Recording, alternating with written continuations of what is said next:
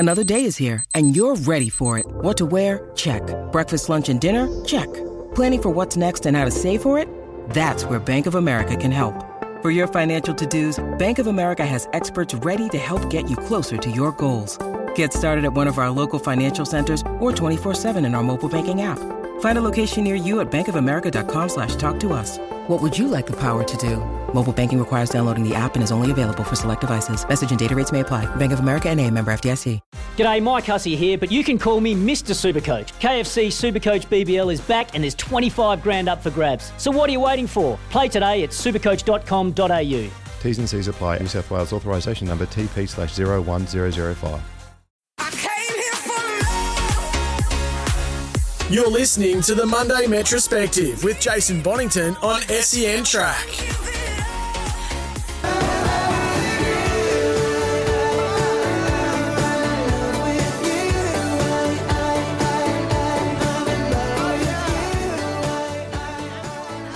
What a boppy way to start the show. Metrospective edition of Trots Live. It's the Monday after the weekend before. What a big build-up to the Victoria Cup card, and it delivered. Steve Cleve, you had the pleasure in a way of not working on the night and sitting back and soaking it all in, and I'm sure that's exactly what you did.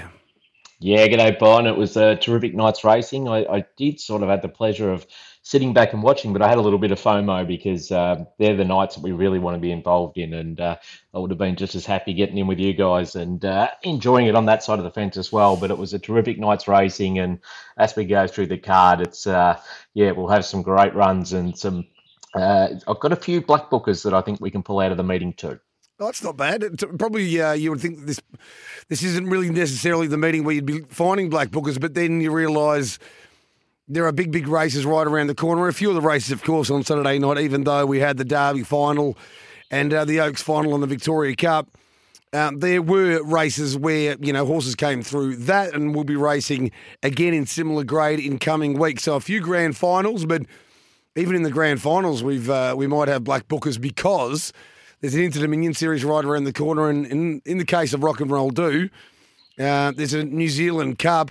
I've just started writing the articles, sort of how to sum up the meeting. And I tell you what really stands out to me before we get stuck into the first, Clevey, is that it wasn't that long ago. So Miracle Mile comes to an end. Lochinvar off the scene. King of Swing retires, leaves his horseshoes in the track at Menangle for the final time.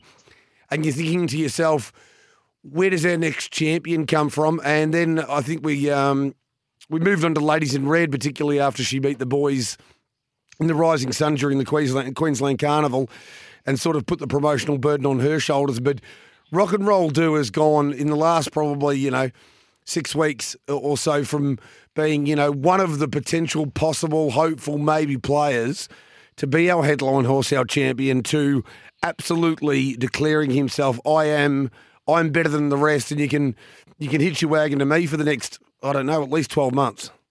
Yeah, no, absolutely. What he done, he's just come through this prep, amazing. He's had the perfect lead in the Vic Cup, which put him on my top pick for the race, and he's just gone strength to strength. We look back at one of his earlier runs at Melton when he done things wrong off the gate. He sort of got his head up, and I suppose you weren't looking at him at that stage as being a Victoria Cup winner, but he came out and he's won his next 3 or 4 since then and really put a stamp on himself. And I reckon, look out, Kiwis, the way he won the Kilmore Cup and, again, the way he won the Victoria Cup, they were with absolute dominance and arrogance. And I think, look, they're going to have to be at their very, very best to beat him. I don't think they will. I think if he turns up and he steps, the mood he's in at the moment, I don't think anyone's beating him, because even his wins, as great as his win in the Caduceus Classic was, as great as his Kilmore Cup was, that was a whole other level. It was just amazing. He just ate them alive on Saturday night.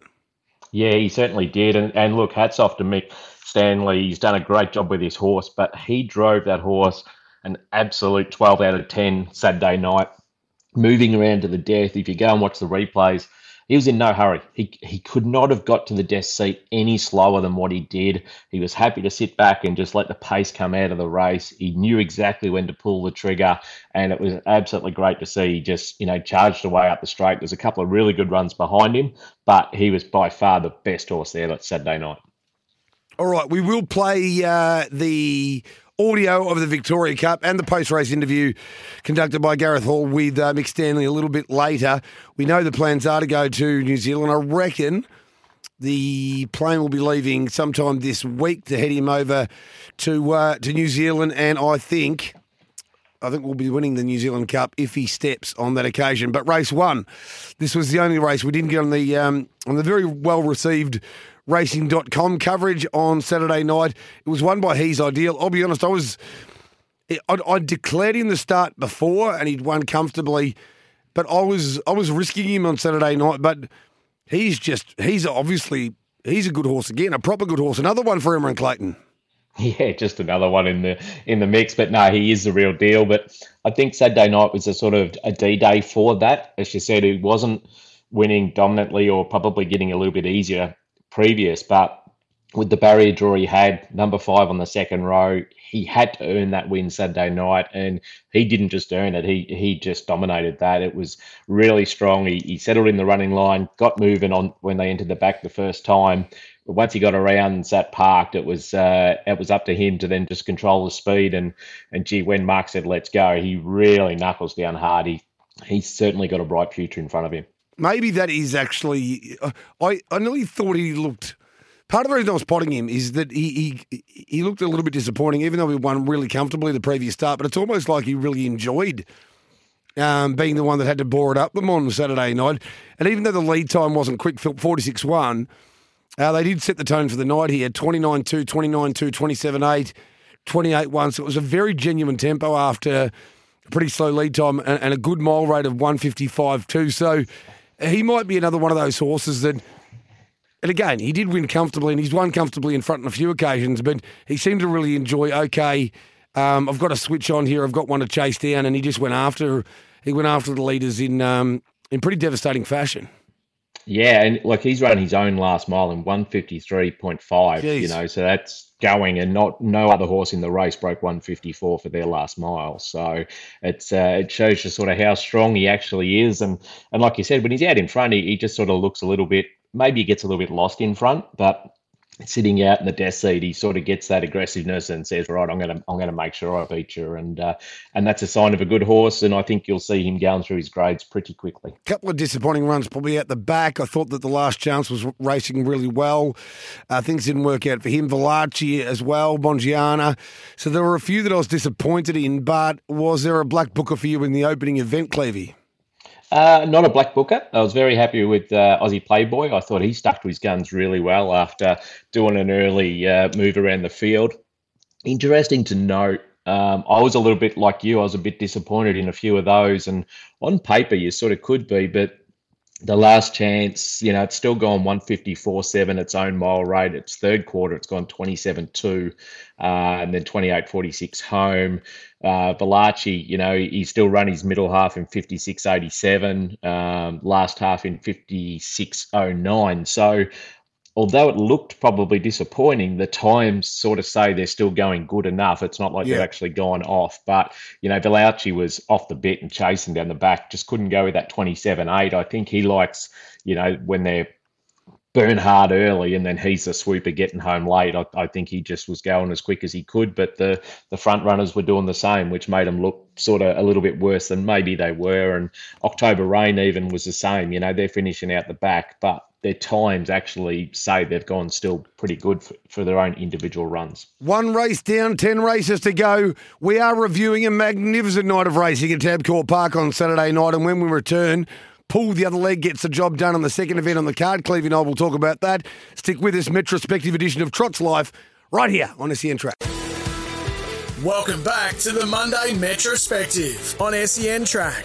Text us on 0499 736 736. I'm doing it all by myself. I'm moving it all by myself. I'll be my own motivation. I listen to nothing they're saying. Boom, there's a drop. Race 2, Melton, Saturday night, Victoria Cup night. Pull the other leg. We had a little catch up. Well, a pre-recorded story with Tom Batchelor, who is the nephew of Leon Cameron. Went up with Dan Malecki. Wants to be involved in racing. Maybe he's a race caller. Really lovely young kid. He told me when I walked him up to Dan Malecki's caller's box the previous week. I said, I'd interviewed him on air on Trots Vision and said, you're a bit of a swaggerer, aren't you, mate? And he said, don't worry, I've got a little brother named Will, puts me to shame. So he might be Ian Bucket and Will might be Catch a Wave. We'll find out. But race 2, pulled the other leg, gets the job done. This got me back on track. Ended up paying, I think, remarkably well under the circumstances and just totally controlled things. They just walked in front early here, Steve. Oh, absolutely. I thought he was one of the best bets of the night with his barrier draw. And he's so good when he's out in front. And at one stage we got on, it was $4.10, and I just couldn't believe how big a odds he was. I was starting to worry that maybe I'd sort of missed something in the form or the speed maps or something, because I just couldn't believe he was getting out to such good odds. But once they'd gone 400 metres, I'm like, gee, I wish I'd had the house on him. I mean, getting away with a 32-1 first quarter and then a 30.5 second quarter, the race was over. Couldn't see anyone being outrun him. 28-1 third quarter, 26-7 home. Just made it absolutely impossible for anything to come from behind and beat him. And Kate, she's one of our best drivers, and she just rates him absolutely beautifully out in front. Oh, she had one hell of a night too, didn't she, Kate Gath? When you're running those sectionals, those splits, 46.7 into 32.1 into 30.5, incredibly hard to make any ground. So Argyle behind the leader runs second. Blitzern, 3 poles, runs fourth. LB2 Chains was. So the reason Pull the Other Leg got out is that LB2 Chains was backed to the exclusion virtually late. They just hammered LB2 Chains. And under the circumstances, he couldn't have gone a hell of a lot better, could he? Because he was sitting in there. You wondered whether with all the money he might lead. He had a crack at that. It didn't quite work out. Probably didn't want to be in the breeze first up from a break, boring it up, pulled the other leg. So ultimately just sat back in the slipstream one by one. But that will any place off the pegs, in fact, any place other than being in front just wasn't the place to be in this race, Clevey. No, 100%. As I said, he's done a good job being the only one off the pegs to fill the first 4 placings. But I've got a black booker in this race, and it's not very often you can black book a horse that's run last. But Neurotac Prince has absolutely smashed the clock, ran last. But just going through his times, his first quarter, it was the fastest of all horses at 31.9, then 30.2 for his second quarter, 27.2 his third quarter, 27.1 for his fourth quarter. He's gone 156.28, which was the fastest last mile in the race, and yet he's run last. So, he's not going to be much odds. He was $3.10 favourite there Saturday night, so I don't think we're going to get a lot of value about him, but he was the one that smashed the clock out of that race on Saturday night. Yeah, it's just it's interesting. They even scoped him, which, you're calling him the run of the race. Well, he got queried and got scoped. He runs last, but you're right. It was there was nothing wrong with the run, and I do suspect it'll be interesting to see how it works out in the broad context of time, but he's very much a horse. I think he was going to be at his best and always has been. If he's in even better races than this, with decent draws, suck runs, one go at him. Just very, very, very. He's not the kind. The reason I think part of the reason we were both keen on Pull the Other Leg, Clevey, is because you looked at the race, and if Pull the Other Leg led as we expected, well, where was the pressure coming from? And I'll tell you, a great measure or example of this is that Loving a Chevy, who is no breeze horse, and even in his younger days was never a breeze horse, is the one who ended up outside the lead because nobody else wanted to be there. Yeah, 100%. And once he got there, that was it. There was no moves. Nobody else wanted to go around, and that just allowed Kate to dictate the terms, because even with Loving a Chevy there, he certainly wasn't going to be putting any pressure on. And he's done a terrific job to sit there and get beaten less than 10 metres at 100-1. So you can't knock the old boy on his run. Getting back to Neurotac Prince, if you have a look at the replay, he was 4 and 5 wide around the home corner, when they're running 26.7s, and he was making ground, but then peaked on his run, down the home straight, and he wasn't knocked around by Mark. So I think there's a few in that race, as I said, you can't really put lines through them or ticks through them because of how the race was run. It was always just going to be a leaders-dominated race, but he's the one that I've picked out just on the sectionals. And I'll tell you what, one of the great highlights, I think, of the Racing.com coverage, and a reason why I think, and I suspect this will happen, but that we have a roving camera out there for Trot's Vision on a far more regular basis, is, so in this race, there are a couple of things you needed to know. One of them was Argyle had pretty good gate speed. Was Nathan Jack going to try and kick up and hold, pulled the other leg in the early stages? No, I'm not, basically. I'll be handing up. LB 2 Chains, Reece Nicholson, are you declaring this one? He's going great, but I'm not declaring him. What else did we get out of the race? Julie Nitro, we already thought this. Jason Lee. Julie Nitro's quick enough to cross them all, but you've made a pretty considered decision not to do that anymore with this horse because he goes best when he does nothing early. Yep, we'll be going back and driving conservatively as per standard, and Gareth Hall did a great job all night going out there and getting that information. But, you know, on every Saturday night, many nights during the week, and certainly in feature meetings, Clevey, you sort of go in thinking, I want to have a really good bet if I can find these 2 or 3 things out. And when you've got that roving camera and the access to the participants who are so wonderful, you being on both sides of the fence, like, it makes a world of difference, doesn't it? Because if you already had $20 on pull the other leg, after you'd heard all those interviews, you wanted to have an extra 20 or maybe even a pineapple, I would have thought.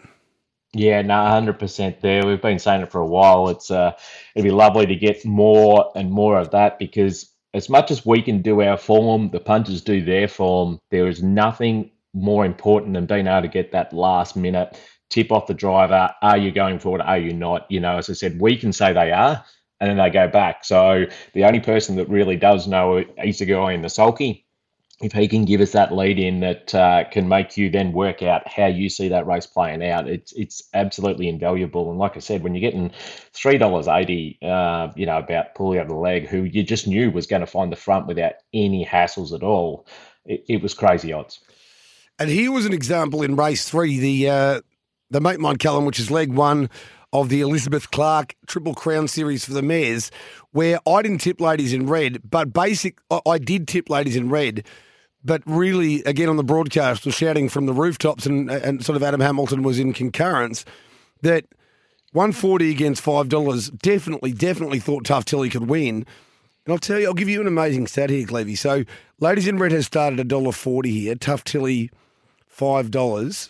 That's the Make Mine Cullen. Their previous meeting was in the APG Mares Final for 4-year-olds at Group 1 level, 140 against 550. So it was virtually exactly the same market profile. But Tough Tilly, now Ladies in Red's gone enormous, absolutely enormous.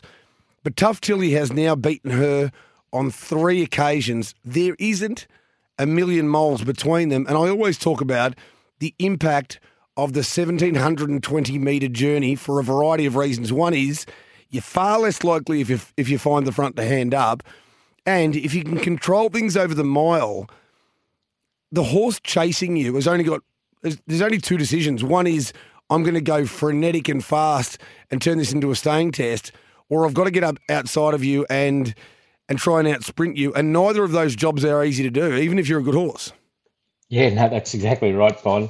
And something you've got to look at, I think doing our form now with Trot's Vision, I've probably got into it a lot more than what I ever did, but individual sectionals for horses can give you a real different reading on how the horse has gone than just looking at the results or just watching the race. And, you know, you talk about ladies in red. So the winner, Tough Tilly, she's gone 151 for her mile rate, her last mile in 152.1, and then Ladies in Red has gone a 151 5-mile rate, her last mile in 151.1, so she's gone a second quicker and couldn't beat her. She's covered 15 more metres than Tough Tilly by having to sit outside of her.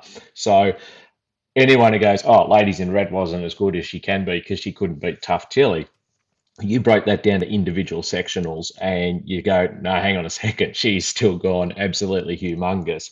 But then go another step further, my next black booker, because this one smashed the clock, and that's Treachery. She's come from well back. She's ran her last mile in 150.86. She's covered 22 metres further. She's gone 26.8 down the back, 26.28 home. To be able to pull off 226 quarters is just amazing. 53.08 for her last half. Ladies in red, 54.01, and Tough Tilly, 54.15. So she's gone a full second quicker for her last half, which is just amazing. Well, and we've spoken about this so much for so long, but we can't stop, right? The first 5 runners home are all part of that golden generation of 4-year-old mares. And if you flip Ladies in Red and Tough Tilly around, they've probably gone in the exact order nearly that they've been all the way through. Doug's Babe and Moments Like These might disagree with that. The connections of the two, I don't know. But at the end of the day, and you've made some excellent points, no doubt about it, with the sectionals, but when you're actually going into a race, you've got to factor in that Ladies in Red, unless for whatever reason there's some sort of unforeseen mid-race hand-up, is going to have to do that work.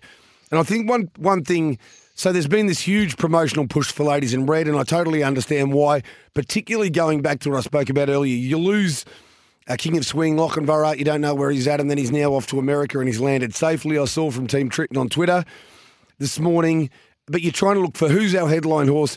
Ladies in Red, what we actually did on the coverage on Saturday night was to try and, in a way, dull expectations about her having to win this race to prove that she's good to go, because Tough Tilly, make no mistake, there'd be 2 or 3 of these, including Treachery, that if you threw them in against the boys now, none of them would be far away. So Ladies in Red is the best of them, but none of them would be far away. Tough Tilly's a really, really good mare, and you've already outlined Treachery, just absolutely enormous. And incredibly, that's the first time she's ever been beaten over a short course trip, so it was 8 from 8 prior to that. What we really want to see now as we move forward to leg 2, Clevey, is for Treachery to draw the front row, and for maybe both of the others to draw the second row, and let's say game on. Yeah, no, 100%. I think if Treachery had drawn a lot closer, imagine if she was on Tough Tilly's back, she may not have even handed up to Tough Tilly if she had drawn the front, because she's got tremendous gate speed.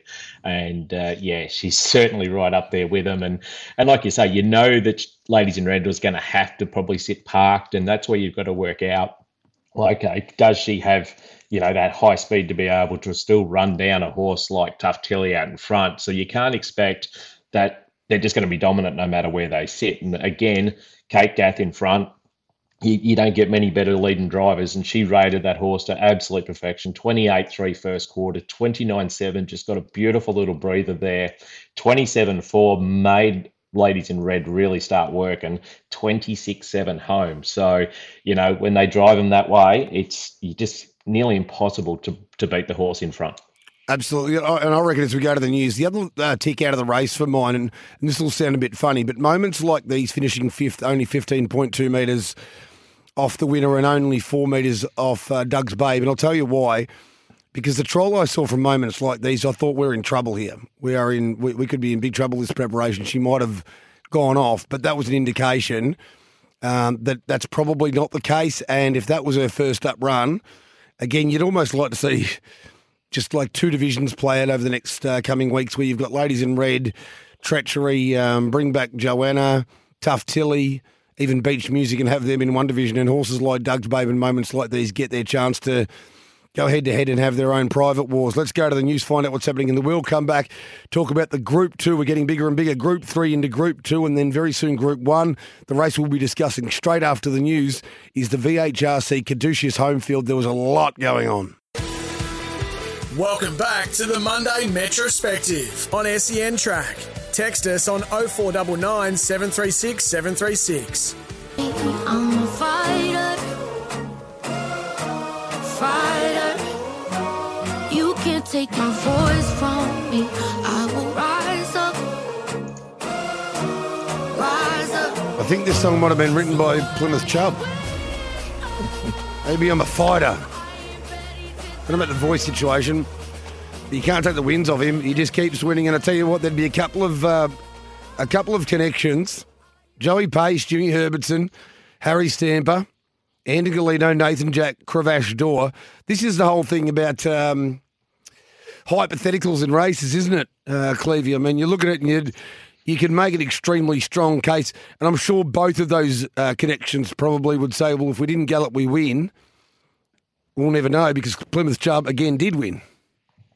Yeah, correct. It's always ifs, buts, and maybes, and at the end of the day, they didn't. So it all comes down that Plymouth Chubb was the winner, and really well driven by Kez. And it's hard to know. I mean, I know they were making ground fast, and it looks eye-catching, but this horse, Plymouth Chubb, we black booked him after his second run back in because he ran he ran second, got beaten a head that night, and he was 4 lengths back at the 400-metre mark, and he's gone 3 wide and sprinted quicker than I've ever seen him sprint before. He's normally pretty tough out in front and running, and they went 28-2. He made up 4 lengths to just get beaten. So he's got a high turn of speed about him.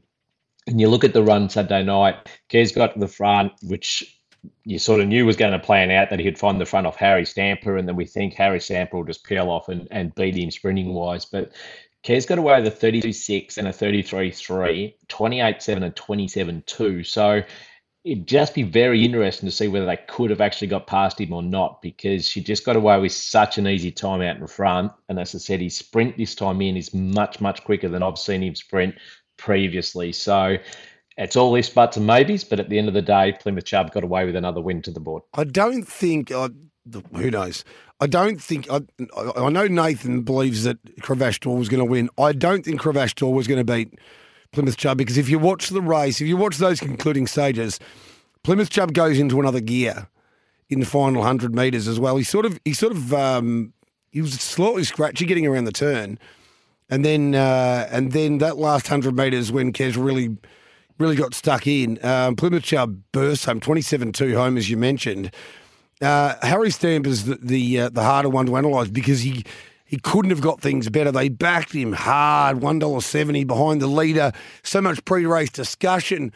Will he go left back into the sprint lane? That's a problem. But he didn't have to worry about that. And then it was just so sad. He just sort of clipped the wheel, a little bit of Plymouth Chubb out in front. But we're going to have to wait for another day, aren't we? And that's the beauty of it. There's so many big races coming up for the 3-year-old trotters, and now everyone's going to have their own opinion. Some people are going to be with Plymouth Chubb again going forward. Some people Cravash, some people Harry Stamper. So it's certainly going to be good for the narrative. It wasn't great for the punters or for the spectacle on Saturday night, but it'll be very good for the narrative going forward. Yeah, 100%. You always like it when you got a couple of horses going head-to-head. And I agree. I reckon Plymouth Chubb's last 100 was his quickest 100 there. So I've got a big question mark whether they would have beaten him or not, or especially I don't think Cravash Door would have had it not galloped, and Harry Stamper, as you say, we just won't know until next time. So like a few of these races going forward, if draws change and that sort of thing, it's going to make racing really interesting as we go into our excellent summer carnival. Yeah, and Kai Valley Piero, yes, Courage Stride second, More Wanted third. So as per usual, the Chris Lang train runners all did trot all the way. Those two here, and they ran second and third. It was not great for my trifecta there because I had Courage Stride, basically just wanted Courage Stride to run second, but needed Cravash Door or Harry Stamper. If one of them had stayed in gate, everything would have been okay, but it wasn't to be the case. Let's go to the quaddie. Race 5, first leg. Garrards. Horse and Hound for your best. I'll get your lowest prices. Popular Arm, free for all at Group 3 level. And this was the highlight of my night from a punting and tipping perspective. And I reckon that so there's always it gets a bit mythical, doesn't it? If you don't see what a horse opened up, exactly what they did. But I think with Tab, you got $51 about Crime Rider when it opened. And I reckon, and I've just been black booking this horse week in, week out, and I reckon you have too, Clevey. And I think with another wagering operator, maybe even 70 plus was offered. Well, he started $7. And I'll tell you what, Clevey, watching the race, well, there were two things, weren't there? One, the speed was perfect for us that were on Crime Rider. But two, people who don't know much about the trots or much about this horse would have seen him sort of seemingly plodding and grinding home and thought, well, he's not going to get there. I couldn't have been more confident a long way out that he actually would get there in the finish. Yeah, I'm not a big punter, but I actually got a bit lucky with this bloke. I got on him at 21s and then a little bit more at 17s and then a little bit more at 12. So I had a terrific night with just the two bets on him and pull the other leg. And as you said, we've been black booking him, and his times at Kilmore were just, again, getting back to those individual splits, absolutely sensational. And his times were way better than Tango Tara's. You know, he made up so much more ground Tango Tara did at Kilmore, and yet I couldn't work out why there was so much disparity in the odds. You know, Tango Tara sent out favourite. I know he's going to find the front, but he's no dead set certainty just because he's out in front. We needed a good drive from Matthew Craven, and 10 out of 10. I knew he was best to get a card up, but I was worried down the back when he didn't come out without a trail, thinking, geez, if he doesn't get out, we're in a lot of trouble here. But he got out beautifully and got the trail up on Our Millionaire's back. And as you said, with 100 to go, you just knew he was going to keep, digging deep and hitting the line strong, which he did. And it's a well-deserved win. And I know a lot of people that actually backed him. So there was plenty of happy people around. And Our Millionaire was brave in defeat. I've actually got him as my black booker out of this race. He ran his last half in 55.96. 152.7 miles, so he's going absolutely super, and he's had to do all the bullocking work up front. He just went for home maybe a little bit early, and then just got run down in the last sort of 50 metres. But it was a terrific run by both those two horses, and Tango Tara stuck on well for third. Better Be the Bomb flashed home late, held up till sort of top of the straight, but got home really well. So he's still knocking on the door as well. We did get hammered in front, and I went through. So part of my role on Saturday night was to go through the speed maps, then a critical replay, and the stats, which are really important to me. Sometimes I go back and want to know, how horses have gone when they've led, or in the trail in particular, certain draws, certain circumstances, and that's. So earlier in the program with the mate mine Cullen, Tough Tilly had been the only horse to beat Ladies in Red on 2 occasions in her career. Here, Tango Tara, that's now, he's been in front 6 times on Australian soil for 1 win and 5 placings. So, it all adds up, doesn't it? He's the kind of horse who he finds just 1 or 2 better. Here, he did cop it early, 44-1.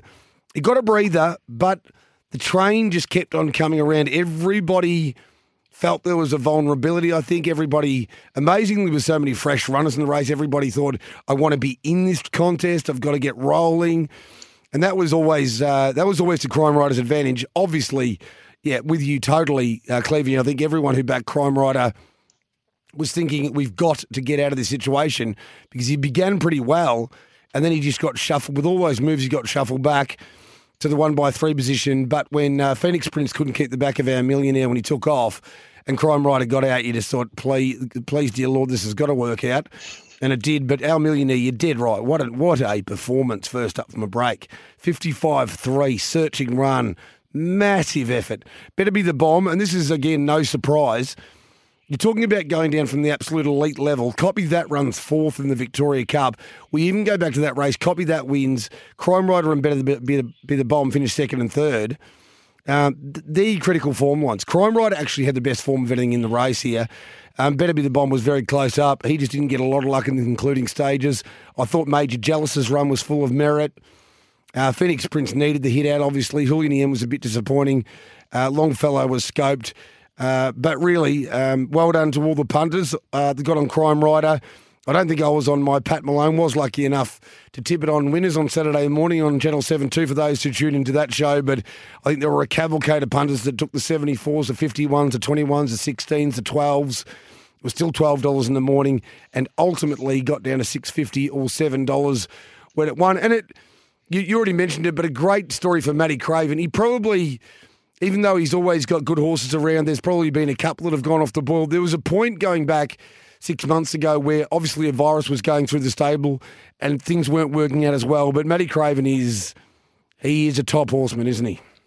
Yeah, no, he is a very good horseman, and nothing gets left untouched too. He goes over all the little 1%ers, which is what does make you a good trainer. And these horses always look tremendous. And it's a terrible thing, the viruses. I've had plenty over the years, and it goes through one and it just goes right through the whole stable, and it can make you look bad, but there's sort of just nothing you can do about it. It's just the time of year or whatever. But the wheel always does turn, and you see quite a few of the big stables will do it. They'll just have this terrible run of form, and generally it's because of a virus or something like that. But then once that wheel starts turning and one starts going good, next thing you know, that whole stable's going good. And I think you'll find Matty's team right now are all going pretty good. There's no doubt about it. Let's go for a break, come back. We'll kick into the Group 1s. First of all, the Down by the Seaside Victoria Derby final at Group 1 level. I got a few races right early doors. I couldn't have got this more wrong. Leap to Fame eats them alive. We'll talk about that with Clevey in a moment. Welcome back to the Monday Metrospective on SEN Track. Text us on 0499 736 736. Kinda thought they might care. Is that Billy? I had a dream. There's somebody else doing this. Got everything. Desi G showed me the other day. They're trying to do the Billie Eilish stuff. I'm telling you now, the sounds on these songs sounds like an old Nintendo video game. This is where she's actually dominated people. She's got into the headspace and taken the Japanese samples from Sega and Nintendo. Anyway, we can talk about that later. It's Metrospective at the moment with Steve Cleve. Race 6, the first Group 1 on Saturday night.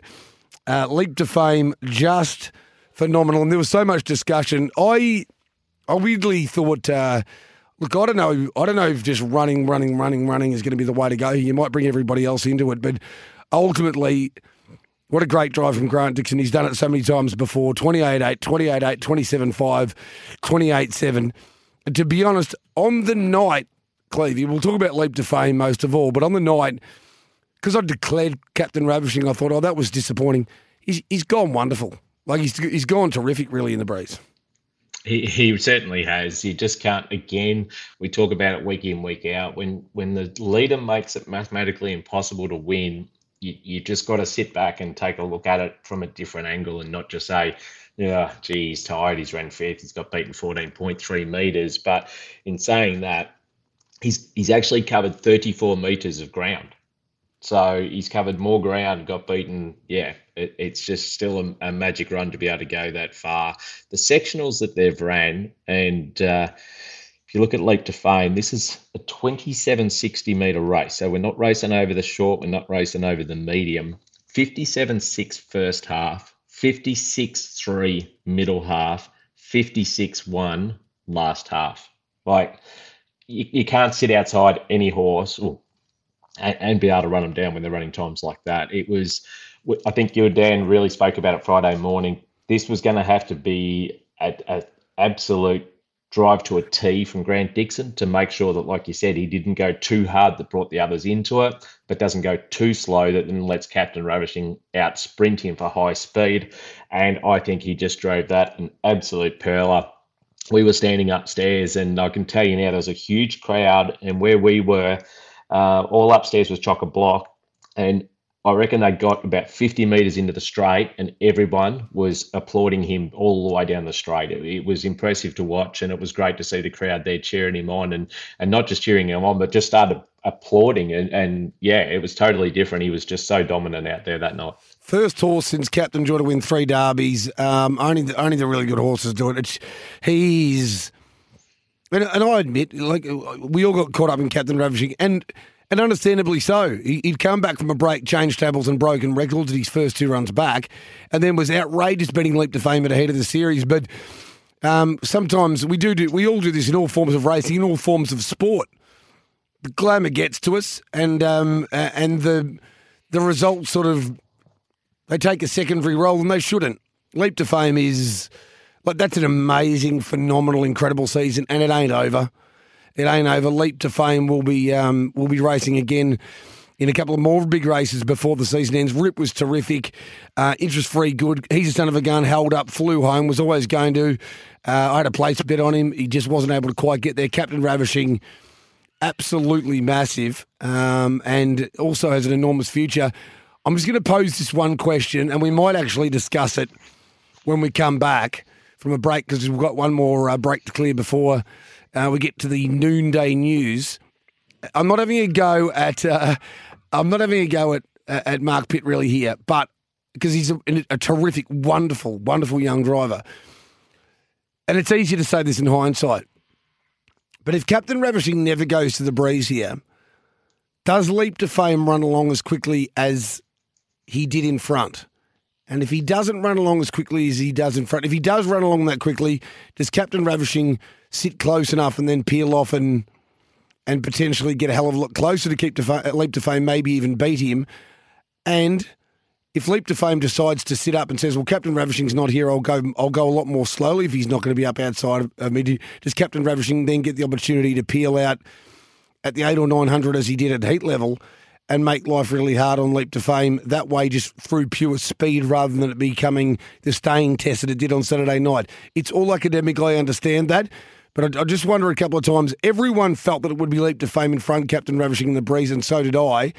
I just wonder now that I reflect upon it, whether Captain Ravishing just doesn't sit off the speed and not allow Leap to Fame the right or the privilege or the possibility of being able to chase or run Captain Ravishing into the ground. Ultimately, though, like I say, 3 derbies, Leap to Fame, amazing, break time comeback. Steve Cleveland might be able to deal with that little question that I've posed, or those questions that I've posed when we return from a break.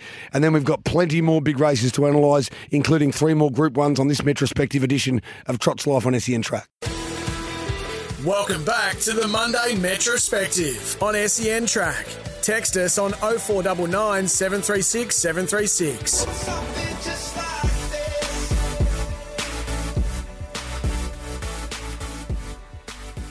Welcome back to Metrospective. We're just getting ready to go to the news break. When we come back, I'll be trying to dissect Bond's questions about could Captain Ravishing have won from a different position. It's an interesting concept, and when you go through all the times that they're running, it's certainly not going to be an easy one to dissect or get the answer right, because at the end of the day, we'll never know because it didn't happen. But get back with us after the news break, because we've still got some massive races coming up, including the Aldebaran Park, Bill Collins Sprint, the Group 1 for the Trotters, and then moving into the Victoria Cup. And we'll be back in a few minutes straight after the news break. Sorry, we're just a little bit early for the break there. So, yeah, make sure you come back and join Bon and I. We'll be, as I said, dissecting all the major Group 1 races for the rest of the evening from Victoria Cup Saturday night.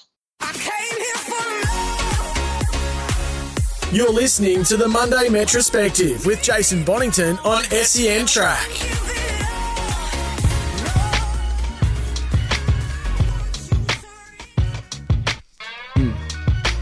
Ho! Sure. Solange. H to the Izzo. V to the Izzy. It's a damn man. Welcome back. Hour 2 of Metrospective. Steve Cleve. Have you got the answers that I require from the discussion around the Derby final? Look, I don't think we can answer them definitively because It's so hard to do. But in saying that, I will say it would be extremely hard because there's no way Grant would have gone as hard as he did if Captain Ravishing wasn't outside of him.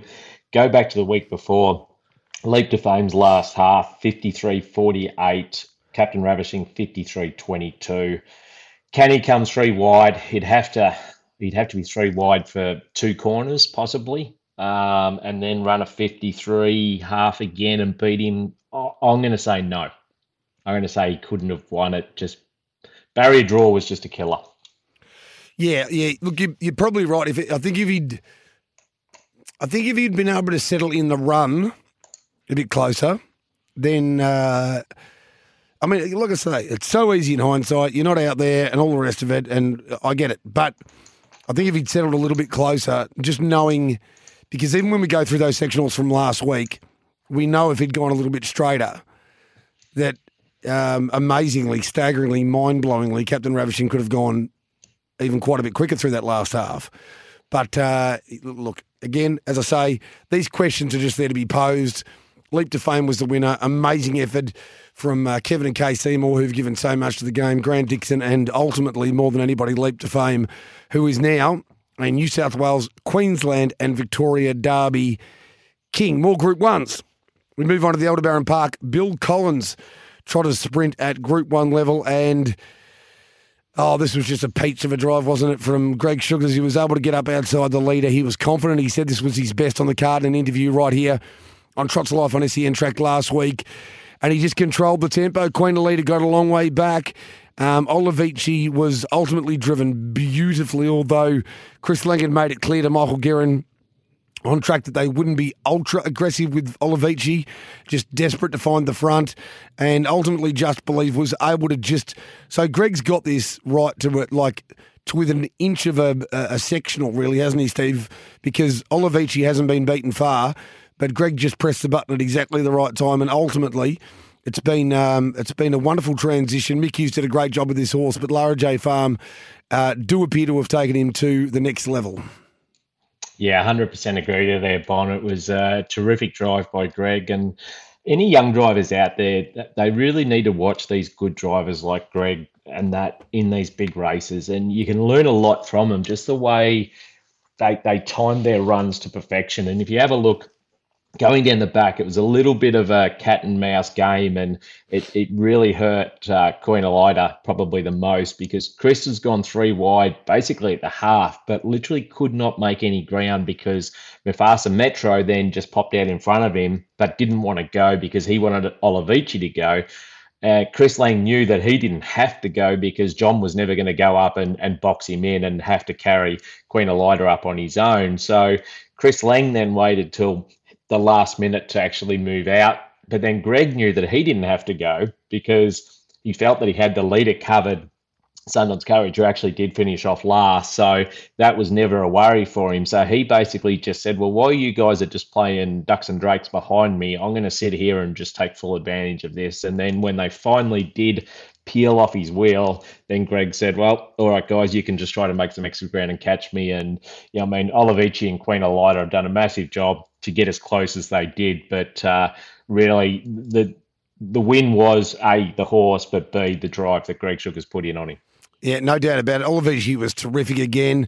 Queen Elida was massive. This is going to be the difficult thing for Brent Lilly and Chris Alford now going forward with Queen Elida is, I think, in my opinion, and it'd be very hard to make an argument that Queen Elida wasn't the run of the race here, right? Just doesn't win, but it's the run of the race. But I think now, and I think we definitely saw this Saturday night, and it was an extremely difficult watch for those of us who were on. Extremely difficult watch. But everyone now knows how good Queen Elida is and how fast she is, Queen Elida, I should say, and they are going to drive to beat her or certainly not give her any favours to win these races anymore because of the awareness of how good she is, Clevey. It was a little bit like Bernie Winkle up at Mildura. He was unbeatable up there at one stage, and then he became unwinnable because everybody worked out how to beat him, and it was to drive in a certain pattern that just made it so hard to beat him. And that's the same as where she is at the moment. She's going to find it hard unless they start driving her tough. Then she's going to have a lot of races where she'll be the eye catcher, but not the winner. But right now, I think Just Believe's, certainly as good as anything going around at the moment, heading towards Inner Dominion, and especially with the sad news that Mary Law has been retired. So he won't be going around, which is probably taking a little bit of pressure off Greg because he won't have to make that decision as to who he does drive. So Just Believe just seems to be timing his run perfectly going into the big races. Olivici's just, he's a machine. He's a beautiful horse. And to run into a half head was a terrific run. But as I said, the worrying part for that Queen Elida is, as you say, just that way that they are driving it and how the other drivers can sort of drive to get her beat. Yeah, it's going to make life hard. I still think she's the best of these, and there's a couple to come back. We've got to remember, Just Believe, terrific when at Group 1 level, but Majestuoso and also I'm Ready Jet, who I think most people would agree were the benchmark pair for a long period of time. Yep. Following, Tornado Valley leaving and Dance Craze and all the rest of it. Well, it's turned into those two, but Just Believe's got to be in the conversation now. Olivici is in the conversation and Queen Elida's in the conversation. Even Mufasa Metro was good. Aldebaran Zeus is a little bit like Queen Elida, is a sit sprinter by nature, I think. But the funny thing is, and Clevey, they've both got gate speed, and I don't think, particularly with Queen Elida, It's been a pretty considered decision not to use it too often, but it shouldn't be forgotten that if they need it in another big race somewhere, and they're drawn off the front, that both Queen Elida and Aldebaran Zeus have got the ability to put themselves in the right spots. So I wouldn't be sort of ruling them, even though they are better sit sprinters. I'll tell you what the best way to sit sprint is in a race: lead and take a trail. 100%. And if you actually have a look at Aldebaran Zeus, he's ran the fastest last half in that field in 56 flat. So, he's drawn number 4 on the second row, barrier 11. If he draws 1, sits leaders back, and he runs the quickest last half, then he's the winner. So, you can't rule out those horses. That with the right run, they're every bit as good as the others. They're up to it, but they do just need that right run in transit. Anything more to add on that Bill Collins Trotter sprint before we head off to a break? That's about it from my point of view. Thanks, Bond. Yeah, I reckon. I mean, there were no terribly bad runs in the race, and to be honest, those ones out the back, they're really, really good trotters, aren't they? Like Nephew Sunoco, whether he's going as well as he was, he probably isn't. Sundon's Courage in the same boat. Parisian Artiste needs a better draw. So Have Horse Will Travel wasn't able to find the front. There were excuses for most of them. When we return from our next break, coming up right now here on the retrospective edition of Trots Life on SEN Track, we're going to hear the concluding stages of the Group 1 Grand Circuit Victoria Cup, and also the words of elated trainer-driver Michael Stanley on the Racing.com coverage on Saturday evening. Back in a moment. Welcome back to the Monday Metrospective on SEN Track. Text us on 0499 736 736.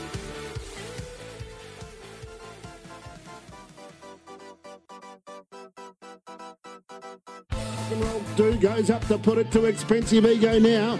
Honolulu Bay's coming out after him. Rock and Roll Do wanted to hang in. Expensive Ego kicked back, but Rock and Roll Do's now got the better of him. Honolulu Bay's down the outside. It's Rock and Roll Do in front, though. He got away on Better Eclipse. Honolulu Bay out wider, but it's Rock and Roll Do. Rock and Roll Do wins the cup. Second, Honolulu Bay. Third, home Better Eclipse, and fourth, Copy That.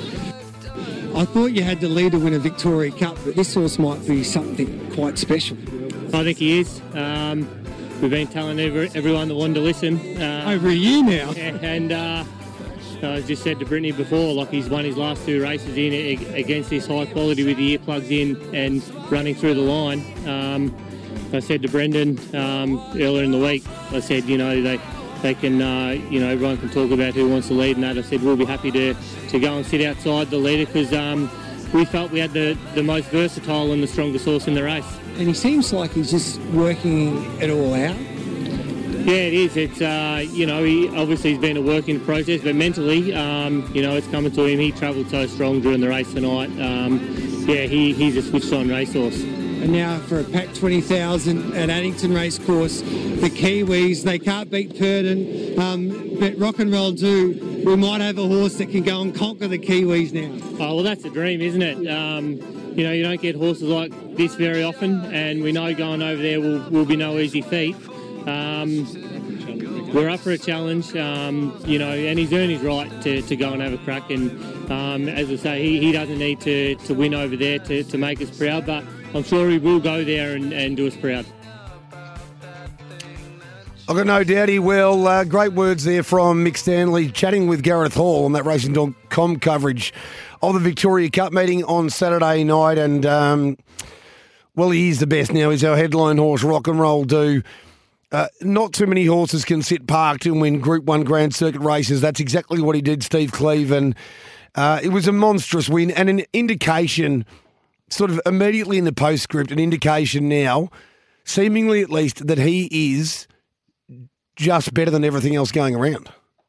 Yeah, 100% agree with you there. And going into the race, really, he had, out of all the field, the perfect lead up for the Victoria Cup. His win in the Caduceus Classic was really good. His win in the Kilmore Cup was just astonishing, really.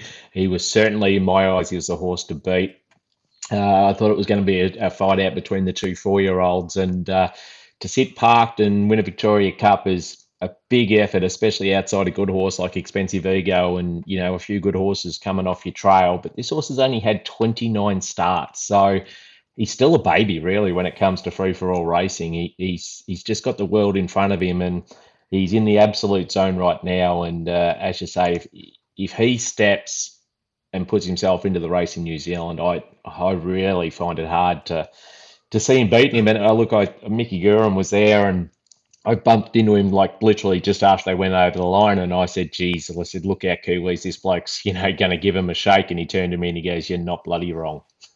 No. So when Mick Guerin's agreeing with you, he knows the New Zealand horse is back to front. Well, that gives you a bit of confidence for Mick and the team to go over there and really do Australia proud. Well, I had a lot of good chats with Michael while he was over, and he the difference between the trotters and the pacers. So I think Michael's amazingly keen that a horse like Bolt for Brilliance, if he comes over here, would win the Inter-Dominion Trotting Series. I don't think that. I know that's his opinion.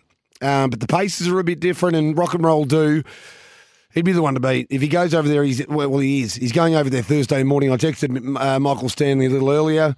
Thursday morning is the flight, so once he lands, it's just going to be a matter of him settling in and acclimatising, and once you hear any good word that he's eating up and he's enjoying the environment over there in New Zealand, which I have in the past and many have in harness racing in the past, then he's the one to beat. There's a bit going on early here. Greg Sugars was he kept his cards close to his chest about what the plan was, but he said, "I do have a plan." And amazingly, I think the Candyman executed that plan to a T, exactly what he wanted to do. I think he wanted to hold them all early, make Expensive Ego do a little bit of work, and then hand up to Expensive Ego thinking, well, I'll tell you what, I've got the run behind you, and you've been made to work, and you're potentially the horse to beat. But ultimately, Expensive Ego, who was scoped after the race, I don't know whether this horse is cursed, lost 2 major races on protest, and then turns up here. Luke McCarthy was exceptionally confident that he was ready to roll, but he just wasn't. He wasn't there for the battle, I don't think, Clevy. No, it was interesting when you look. I mean, Honolulu Bay come off the gate running, and they've gone a 43.9 lead time, which is humming. Better Eclipse is also part of that, holding him out. And then Expensive Ego was working forward, but not, in the burn. And then he's dropped out, and those other 2 horses have gone straight past him. It just puts a big question mark on where he's at the moment, especially leading up towards the Inters. He's going to have to find a fair bit to improve to be, really competitive in that sort of racing. Hopefully there is maybe a little virus or something going on to explain that run. But as I said, Rock and Roll Do, Mick drove him a treat. He just, the whole race, he just sat him in the exact right spot, put the pressure on at the right time. Did no work to get him around to the death seat. He just drove him, as I said, 100 out of 10, basically. You just couldn't wrap it up anymore. The horse has just gone brilliant. Honolulu Bay was excellent. I think we saw a little bit more dimension to him getting used off the gate this time, which they haven't been doing. Still finished the race off excellent. Better Eclipse, really good, working hard. As I said at the start, still managed to punch through and get 3rd spot. And other than Rock and Roll Do and Honolulu Bay, 3rd, 4th, 5th, 6th, 7th all come from the pegs. And, again, that's that 27-6 3rd quarter, 26-8 4th quarter. Nothing could make ground from behind. And yet the fastest clocked last half in the race was Max Delight. And he's finished 10th. But he's run his last half in 53.87. But when they run times like that up front, you just got no hope to get into it. So... I was just going to say, that's the thing, isn't it? I mean, the lead time was relatively slick, but at that level, it probably wasn't, bone-breaking stuff where you just thought to yourself, they're totally gassed. And then you only had to see the first section or the final mile pop up to know that those out the back were cast. And when you saw the second sectional come up, 30.9, 29, 5, 60.4, first half of the final mile, their night was over. Their night was totally over at the back. Tear your tickets up, throw them in the bin before they even get to the bell. Now, let's analyse this a little further because it was the feature of the night. 300 large up for grabs, won by Rock and Roll Do. Yeah, I'm with you, Honolulu Bay. Superb. There was a lot of talk about the breathing operations that he's undergone and can you run him off the gate and still finish off? Well, you can. He was exceptional. They hammered him in betting late. And you just wonder, again, it's all hypothetical, if he does get across to the pegs, but he probably has to hand up to Expensive Ego then, who we know didn't allow the other peg line runners probably, ideal momentum hitting the straight once Rock and Roll Do put Expensive Ego to bed. Here's my question with Better Eclipse. He was really, really good. He's run third in the Victoria Cup. A wonderful effort. Starts favourite. Here's the question. Greg Sugars had to try this at some stage, but do you look at this run and say, I'll tell you what, if they get the gun draw in their next big Group 1 race with Better Eclipse, that even if they do get a good draw, they won't run him off the gate? Because even though he was really good, it did feel like a touch of his ping was taken away from him at the finish. 100%. But in saying that, that's the first time he's had to do it. So you might find that he actually comes on from that. You might find all of a sudden the next time they do it, he handles it a little bit better because it's not different for him. So I wouldn't be saying, no, this horse can't be used. Look, Greg, he looks after him to treat. He did everything he had to, but not a millimetre more. And honestly, I think you'll find that as this horse goes through his, career, I think they'll be able to use that gate speed more and more. He's never really used it, especially under that sort of in that class before, and to still be there and finish it off. I mean, look, Copy That was hard on his back and couldn't get past him. So, he's done a good job. He's been able to hold those horses off following behind who didn't do any of that work at the start. So I wouldn't be saying that they wouldn't be using it. Copy That. It is a massively improved run, though. Ray Green was keen that he had him ready to roll.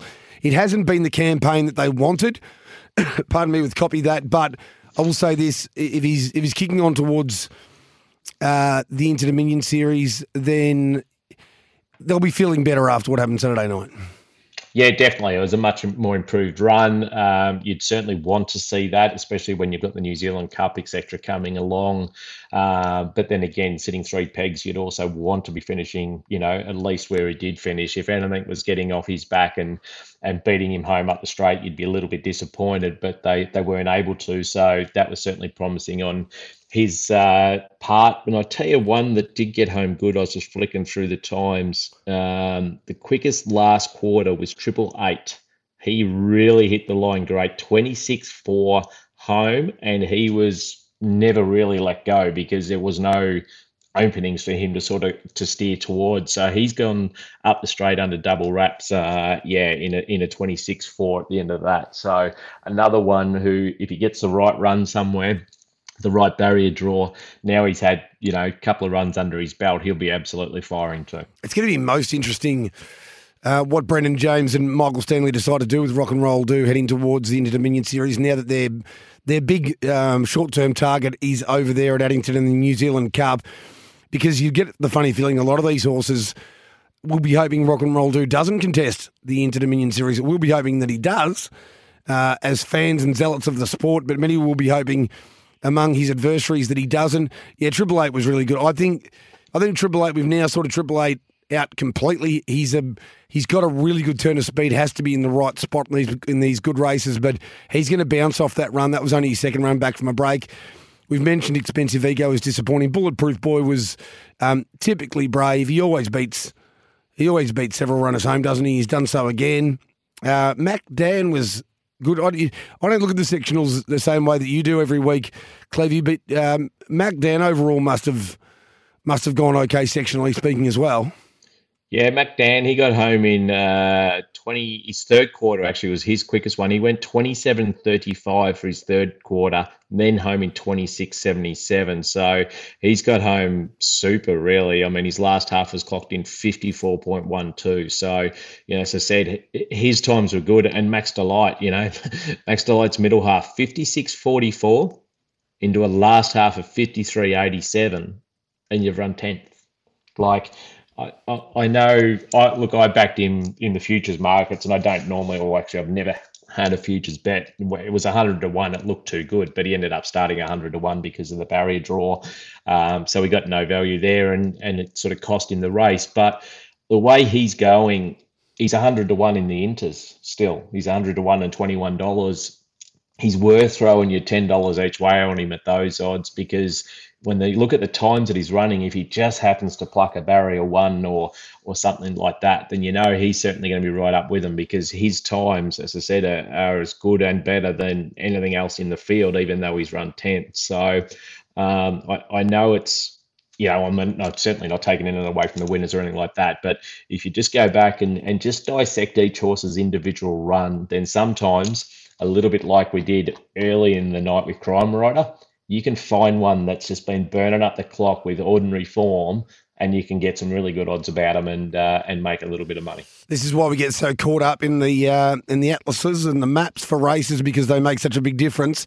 Unless, of course, you've got Rock and Roll Do, who's one of those rare horses that can make his own luck, sit parked in a Grand Circuit race and crush his adversaries into submission. Time for the news. We'll come back and talk about yet another Group 1 when we come back. The Prize Easy Feed final of the Victoria Oaks. Welcome back to the Monday Metrospective on SEN Track. Text us on 0499 736 736. Everything's going right, and after all the obstacles, it's good to see you now with someone else. One more Group 1 to get through as we review a magnificent, outstanding meeting of racing at Tabcorp Park, Melton, the home of Vic Harness Racing on Saturday night.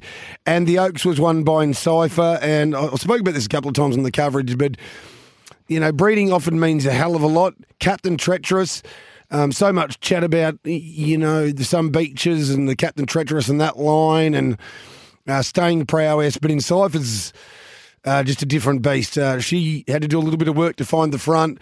Once she got there, she just dominated this race, and they've been screaming it from the rooftops. I thought she started too short last week and this week. Last week she gets beaten, but when it gets to the big dance in the Vic Oaks final, she was too good for them. And your old mate, Amelia Pettionte, I thought was really, really good running second.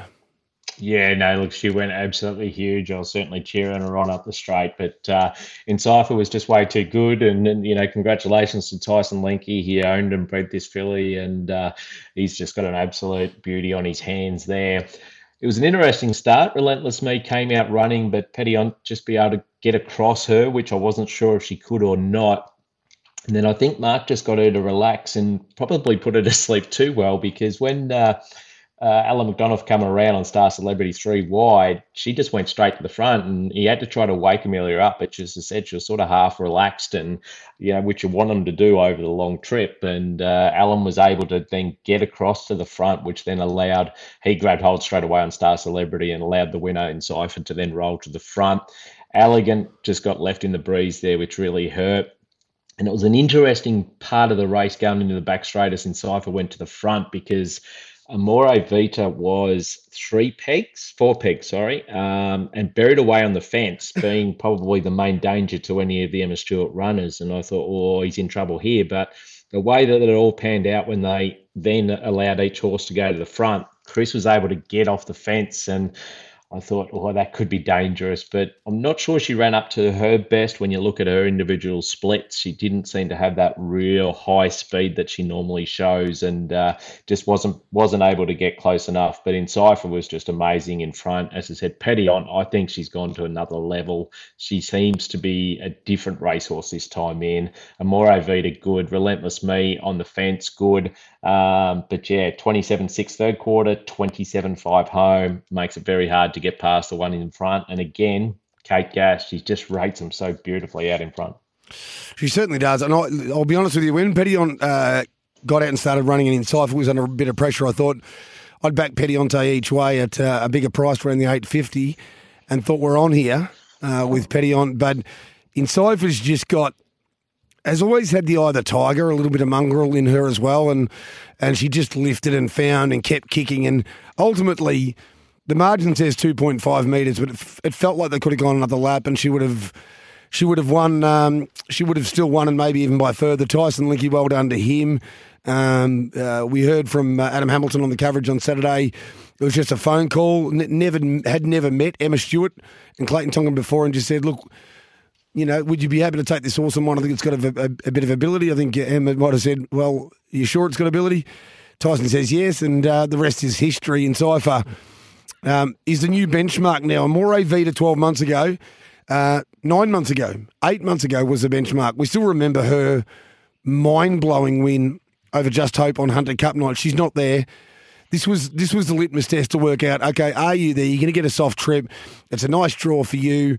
You're only going to have to make one big run at them, but she's not the Amore Vita of where she was, back in February. And before that, Petillon was good. I thought the run of Soho, Relentless Move was good, and Soho Historia was also good. She's just going to, well, you just need better draws in these big races. I'm not sure whether Soho Historia is quite there with Encipher and Petillonte anyway, Clevey, but if you don't get the good draws, you never find out. And I don't think she could have done a hell of a lot more than she did. No, probably not. I don't think she's probably going as good as what she was when she was up in Queensland when she won the big race up there. She was really, high speed, flying around, and, she could have done what Amore Vita done, but she just didn't sort of show that high toe. Amore Vita, as you say, that question mark over where she's at. 6 months ago, there's no way Petillon would have given her 2 lengths head start at the 400 and then just rounded her up, by the top of the straight and on the bend too. But yeah, she sort of had a one quick dash and just didn't find any more. Stuck on okay up the straight, but just didn't really dig deep. But hats off to the winner. She's certainly a very classy filly, and as I said, I think Petillon's racing at the best of her game as well. Yep, 100%. We'll move on to race 10, the penultimate on Saturday night, and it was the first of 2 consecutive Alabar Vic Bred Platinum Homegrown Classic deciders. This one for the baby boys, the 2-year-old Colts and Geldings. And I'll tell you what, in these homegrown, we've got to change where they are on the calendar. Something's got to happen because the homegrown was originally inaugurated, these series, for the second tier 2 and 3-year-olds that couldn't quite mix it with the big boys and girls. Well, I'll tell you what, the first and second horses in this race, they'll be mixing it with everyone at the end of the year, Clevey. Yeah, no, that was an amazing race. It's scary when you see 2-year-olds running a mile rate of 152.5, 26.6 going down the back straight, home in 28.2. Like, that is absolutely humming. And not just the first 2, from first to sixth, they all ran miles of 153 or better. That's just amazing. They're just running times that you just never used to see before. But School Captain, another Captain Treacherous, just an amazing breed. What he's done for our breeding Captain Treacherous out of a Bettor's Delight mare. I mean, I suppose that's probably the Golden Cross. So Loris and Bloodstock doing their usual and breeding very good horses, and the Lost Storm also. You just lose no admirers sitting outside the leader running those times. It's an unbelievable effort to just still be there, let alone go down half a length. Yeah, well, as you've spoken about, with several of the races from Saturday night, the Lost Storms had to cover all that extra ground and just coming to the turn, just wanted to knuckle down and keep getting after School Captain. So the Lost Storm was absolutely outrageously good. But I will say this for School Captain. I mean, that is start number 2. My concern for School Captain going into this race was that everyone was saying, well, Nathan Jack's going to lead. And I thought to myself, that sounds good on paper, but he'll want to be very good because if you're going to run him off the gate and he's going to be stared down most of this race by a 2-year-old with the opinion that Emma Stewart and Clayton Tonkin have of the Lost Storm, I thought, gee, this might not work out, but School Captain's they're both pretty special, I think. I mean, Rosanna Rebel, you've spoken about back in the field. Little Louie, I've got an opinion of already. I've had it in the Black Book for a long time. It'll run some nice races at a very high level going forward towards the end of the year. But these two are going to have some great clashes. They might be, and we always wait and find out towards the end of the year, but there's every indication these are the top 2 and they're going to have some outstanding clashes in coming weeks. Yeah, 100%. You look at the gap between them, I think you'll find 3rd, 4th, 5th and 6th, they go into any other race, they'll probably be winning next start. They've just got to get away from these 2 because these 2 are just so dominantly good. And going forward, it's, obviously there's going to be a few to come that we maybe haven't seen yet, but to do what both of those have done off just, their second start and their 4th race start to lead and run those times and to sit outside the other horse and run those times, it's just amazing. But It's great to see because, we've got a bright future. And like you say, this summer carnival, every week we get closer to it, I think I get more excited about it. And the final race in the card, great story here, great narrative. Charlene Goodham takes her first Metropolitan Drive and wins at Group 2 level in the Homegrown Classic final for the baby girls. And this breed of her, she's Norma Jean. They haven't all won $100 million, but they've all been lovely horses. All my savings, $50,000, 5 wins. She's Always Dreaming, $40,000, 6 wins. 6 wins also for Lola Montez, and also a tick over $50,000 in prize money. But it's these two of the latest ones. He's Charlie's Angels, still got a very big future ahead of him. And based on what we saw Saturday night, I know this Phillies division wasn't anywhere near as strong as the Colts and Geldings, but Clive's Girl might be the best of the She's Norma Jean progeny. Again, start number 2, winning at feature race level. Great turn of speed, a lot to like about her, Steve. Yeah, no, absolutely. As you say, the breed's done a fantastic job. He's Charlie's Angels, a very nice horse. I think Clive's Girl's got a little bit more to show before I'd be giving it the mantle over that bloke, but she's certainly on the right path. She's doing what she needs to do. She had a lovely trip leader's back. She was able to hold MJB's back early. There was a little bit of pace on. They sat up through the middle stages, but when the gap came, as Charlene said in her interview, she goes, at the top of the straight, I just said to myself, don't stuff it up. And I tell you what, she didn't stuff it up. She punched through really well. She drove it out, 50 metres to go. She knew she had it won. And you could see the salute after the line, which was great to see. And congratulations to Charlie. She's worked hard. She's not in this full time. She has her outside job. She does her horses and as well. And she's had a terrific broodmare that's, she's having a lot of fun with its progeny. Yeah, amazing story to finish the night. Elysian J, a little bit disappointing. MJB good, Joyful good. Alana Mickey's improving. Yeah, Elysian J was the disappointment of the race, and maybe to a slight degree delightful to me because I think they had a really good opinion of her. But all honours go to the winner, Clive's Girl. Time for our final break. When we return, Steve Cleave's Black Bookers for the future from this Victoria Cup card on Saturday night. Stick with us.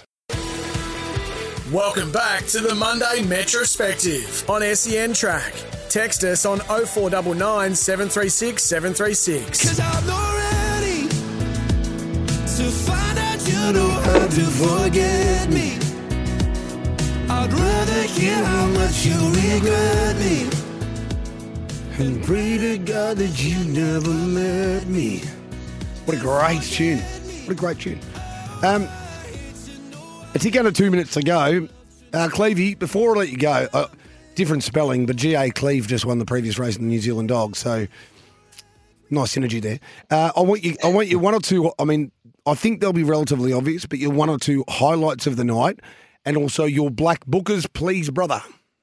Okay, well, the highlights of the night, you can't go past, the major Group 1 races. I think Insight was very good. Then Leap to Fame was brilliant. But Rock and Roll Do, I think, was by far the highlight of the night. To do what he did, to sit parked and win so dominantly, I think it was brilliant. And to know that we've now got another massive star on our cards, stepping up and really leading the way, just as I said, just adds to the excitement of our summer carnival coming forward, especially with the Inter Dominion in our own backyard this year. Would love to see a Victorian win it, and if he keeps going forward the way he is, he's going to be very hard to beat. And with the Black Bookers, I've got some Black Bookers and some horses to follow, so you can either decide which way you want to put them in. But race 2, Naratak Prince, run last, but absolutely smashed the clock. He's a definite Black Booker. Race 3, you can't really black book Treachery because, she's going to be racing in these races, but she's the one that you have to follow out of that race. So she was just absolutely off the clock. Race 5, Our Millionaire. He was just brilliant in defeat. He did all the bulletin work up through wide, carting them into it, smashed the clock as well, 55.96, and only just got beat. Race 6, so this is coming out of the Derby. There's 3 to go in here. Interest Free was amazing. 152.5. He ran his 3 halves in 57, 56, 55. Rip. And also Kafaji was huge. He's gone 152.6 home in 55.4. He'll find his right race soon. Max Delight you have to follow, Pedon have to follow, and of course School Captain and the Lost Storm are going to be excellent going forward. So they're my black bookers and horses to follow. Hopefully we can find some nice winners leading into a normal Metropolitan race next Saturday night, followed by the Geelong Cup the Saturday night after. Fun as always, Clevie, and it's only the start. We know we've got so much big racing action to come. New Zealand Cup will be following Rock and Roll Do from an Australian perspective. Then we've got the Vic Bred Super Series, the Breeders' Crown and the Inter-Dominion. Well done, mate. Thanks, Brian. You have a good day.